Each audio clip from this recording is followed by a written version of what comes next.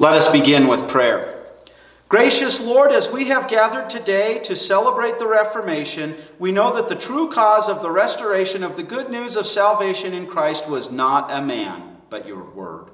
Help us to cling to your word and proclaim it as he did, to your glory, so that we might be lights in the world enshrouded by the darkness of ignorance and the devil's lies. Amen. Our text for our sermon is Psalm 119, verses 97 through 104. How I love your laws. I meditate on them all day long. Your commandment makes me wiser than my enemies, because it is always with me. I have more wisdom than all my teachers, because your testimonies are my meditation. I have more understanding than the elders, because I guard your precepts. I have kept my feet off every evil path in order to keep your words. I have not turned from your judgments, because you yourself have instructed me. How sweet are your sayings to my taste, sweeter than honey to my mouth. From your precepts I gain understanding. Therefore I hate every false road. This is the word of our Lord. It was a dark time. The world, when it came to theology, was kept in ignorance.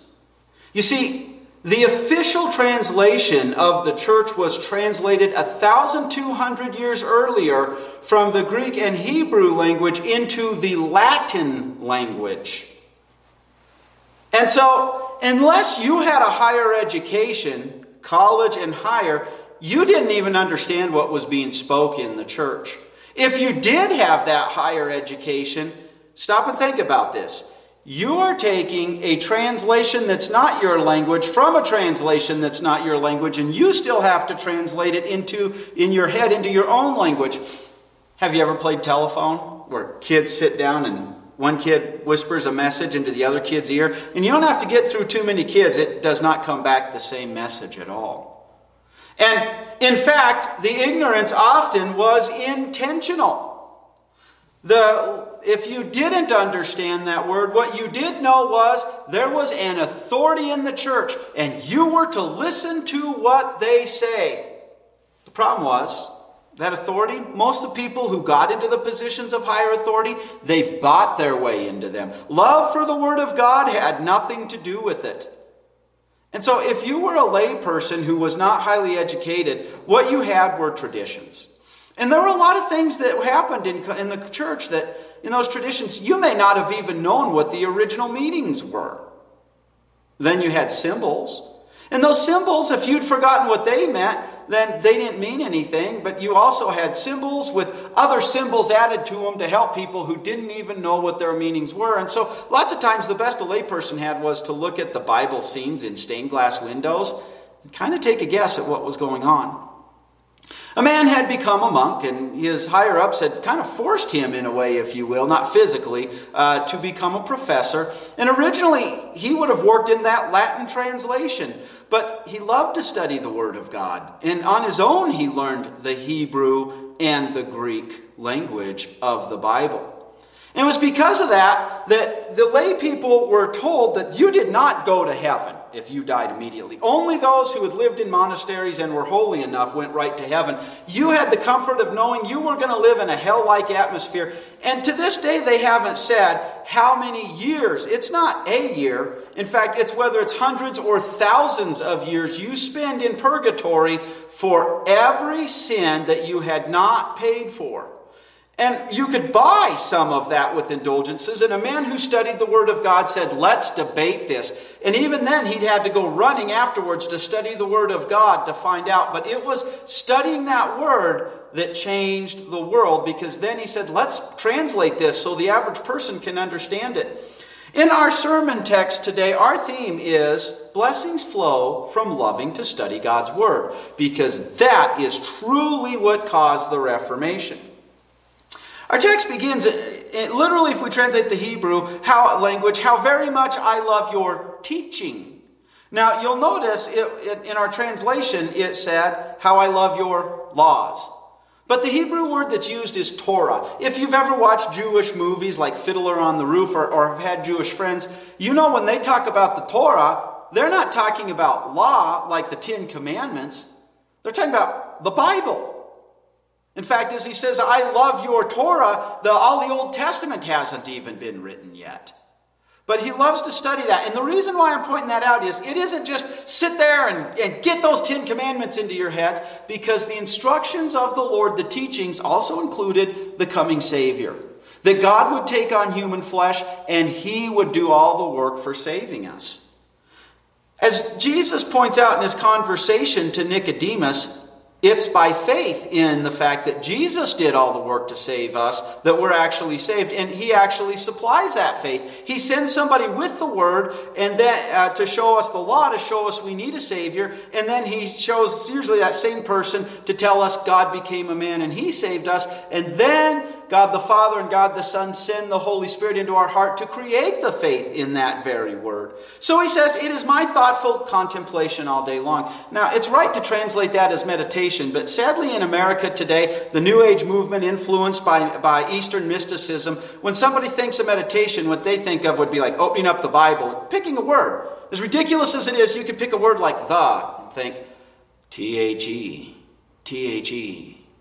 See the pictures in your head and sit there for hours, clearing your mind, only thinking of the, and not once getting anything out of the Word of God. A thoughtful contemplation is hearing the Word and thinking about how it applies to your life, applying the law and the good news of salvation in Christ, and then even applying it to your neighbor's life. Oh, my neighbor's struggling. I need to go and tell them they have a Savior and how God is using this for their good. So blessings flow from loving to study God's Word. It creates the love to study that Word, the love for God and everything, because it gives the faith. And then whenever you're studying that Word, it strengthens the faith. And thereby, it ends up giving you the love for your fellow man, but even for the Word, so that you keep coming back to it. The more you're in the Word, the more you go, I thirst. This is a wonderful thirst. Our text continues, your commandments keep on making me wiser than my enemies. Now, literally, if we translate the Hebrew, it's forever, for me. So we can translate that, for it's a benefit forever for me, or we can say, for it belongs to me forever. It comes out the same in the wash. But you notice, who are the enemies? Enemies are those who do not trust 100% in God for their salvation. And it's because they don't realize it, but they're enslaved by the devil. Turn on the news today, turn on television, you will find Hollywood celebrities, political pundits, etc., who see Christians as a bunch of hypocrites who just scream out laws and ignore everything. But, sometimes we Christians, we've earned that because we're not really studying the Word of God. But other times it's a ridiculous straw man. He's wiser than his enemies, because God's 10 commandments do tell us this is love for God, and out of that love for God flows love for our fellow man. And so there are benefits that we have that our enemies, those who do not love God, will never have, because their motivation is totally different. We have that motivation of God's love put in our hearts. He continues, I have more insight than all my teachers, for your testimonies are my thoughtful contemplation. How could you have more insight than your teachers? If we look at the teachers of Jesus' time, they exempted themselves from the law, like the Sanhedrin saying, let's murder this guy, while condemning others for murder. And they were very hypocritical and pharisaical in how they applied it. A good example of that is Jesus' conversation with Nicodemus. After Jesus explains all of salvation, lays it out before him, Nicodemus says, how can this be? And with an indignation, Jesus says, you're Israel's teacher and you don't know these things? And it's no different today. There was the church that they were trying to reform because it had strayed big time from the Word of God. But there were those who came in riding on Luther's coattails and they changed salvation. To them it became, Jesus has taken care of some of the heavier stuff for salvation. But they don't even realize lots of times they still teach, but you've got to earn it because you have to make your decision or you have to act holy enough, etc. Have more insight than your teachers is to recognize we can't keep the law. We're not holy. This is why God became a man for us. So those legal provisions of the law also are something they contemplate. We recognize first, I can't do this. Then we also recognize, we're going to get into that in a minute, it impacts our life of sanctification. He says in verse 100, I keep on behaving with more discernment than elders, for I guard your precepts. Now we normally translate that as understanding, but the Hebrew word for discernment there, it actually means being able to discern between the two. Being able to discern the law from the good news of salvation in Christ, that He's done all the work, the gospel. Being able, because the devil lies and this world has been subject to his lie, being able to discern God's truth from the lies of this world. Being able to discern Christ's work and the place of our good works, which we're going to get into in a minute, versus the work-righteous lie that is built into our sinful nature. Being able to discern what is holy and unholy, what is God-pleasing and what is disgusting to God. And so blessings flow from loving to study God's Word. It creates the love because it gives and it strengthens the faith. And then it gives true wisdom, insight, and discernment. The psalmist continues, I have restrained my feet from every evil path, so that I may keep on observing your word. I have not turned from your judgments, for you yourself have instructed me. When God sends somebody to tell you the law or the gospel, that's God using them as His mouthpiece, even if it's a child. And Martin Luther wanted you to have this instruction, and so he started translating the word into the people's language, trying to make it available to them. So when you do a devotion or a meditation or you're reading the Bible, that is also God teaching you. Now, a lot of people get confused. They think you have to be perfectly holy before you can come to church. If you don't believe me, ask some of your coworkers who don't go to church. Just invite them. Hey, do you want to come to the Christmas Eve service with me? Hey, you want to come to Reformation service? You want to just come on Sunday with me? And you'll often hear their excuses boil down to, I'm not holy enough. That's putting the cart before the horse. God has to make you holy first because you and I have a sinful nature. He has to give us the faith first. But then he says, this is a believer talking, I've restrained my feet from every evil path so that I may keep on observing your word.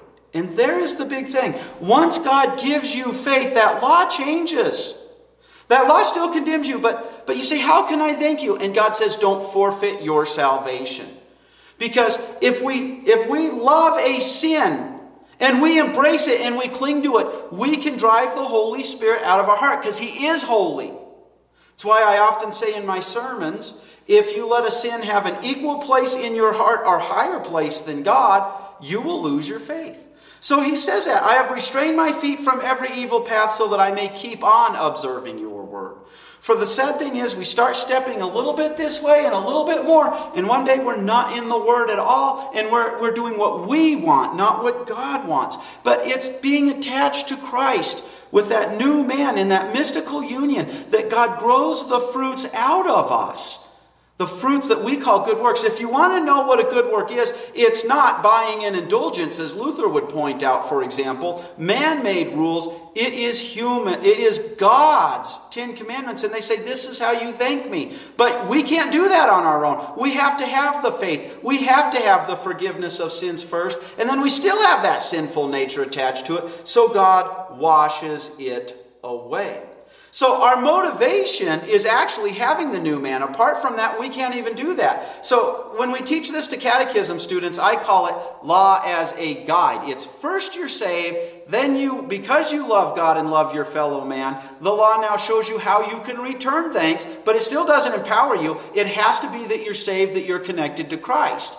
Too many other people, they get confused even in Christianity, and they make your salvation depend on your life of sanctification and don't even realize you're earning it. So blessings flow from loving to study God's Word. It creates the love by giving and strengthening the faith. It gives wisdom, insight, and discernment, and it gives a life of sanctification.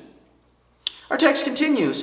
How very much sweeter your declaration is to my palate than honey to my mouth. I keep on gaining discernment from your precepts. Therefore, I hate every false path. Your and my sinful nature does not think God's word is wonderful and sweet tasting. First of all, it thinks that when you hear the word of God, especially with that law saying you're not holy, the sinful nature says, how dare you? And that says that's not freedom, that's enslavement. And when you do come to the Word and the law exposes the tricks of your sinful nature is taking a beating. He, that Mr. Hyde, if you will, Dr. Jekyll, Mr. Hyde, the new man, sinful nature, he hates hearing God's Word. And he'll even lie to you with excuses like, oh, it's so boring. We couldn't even possibly study it on our own. It's just too boring.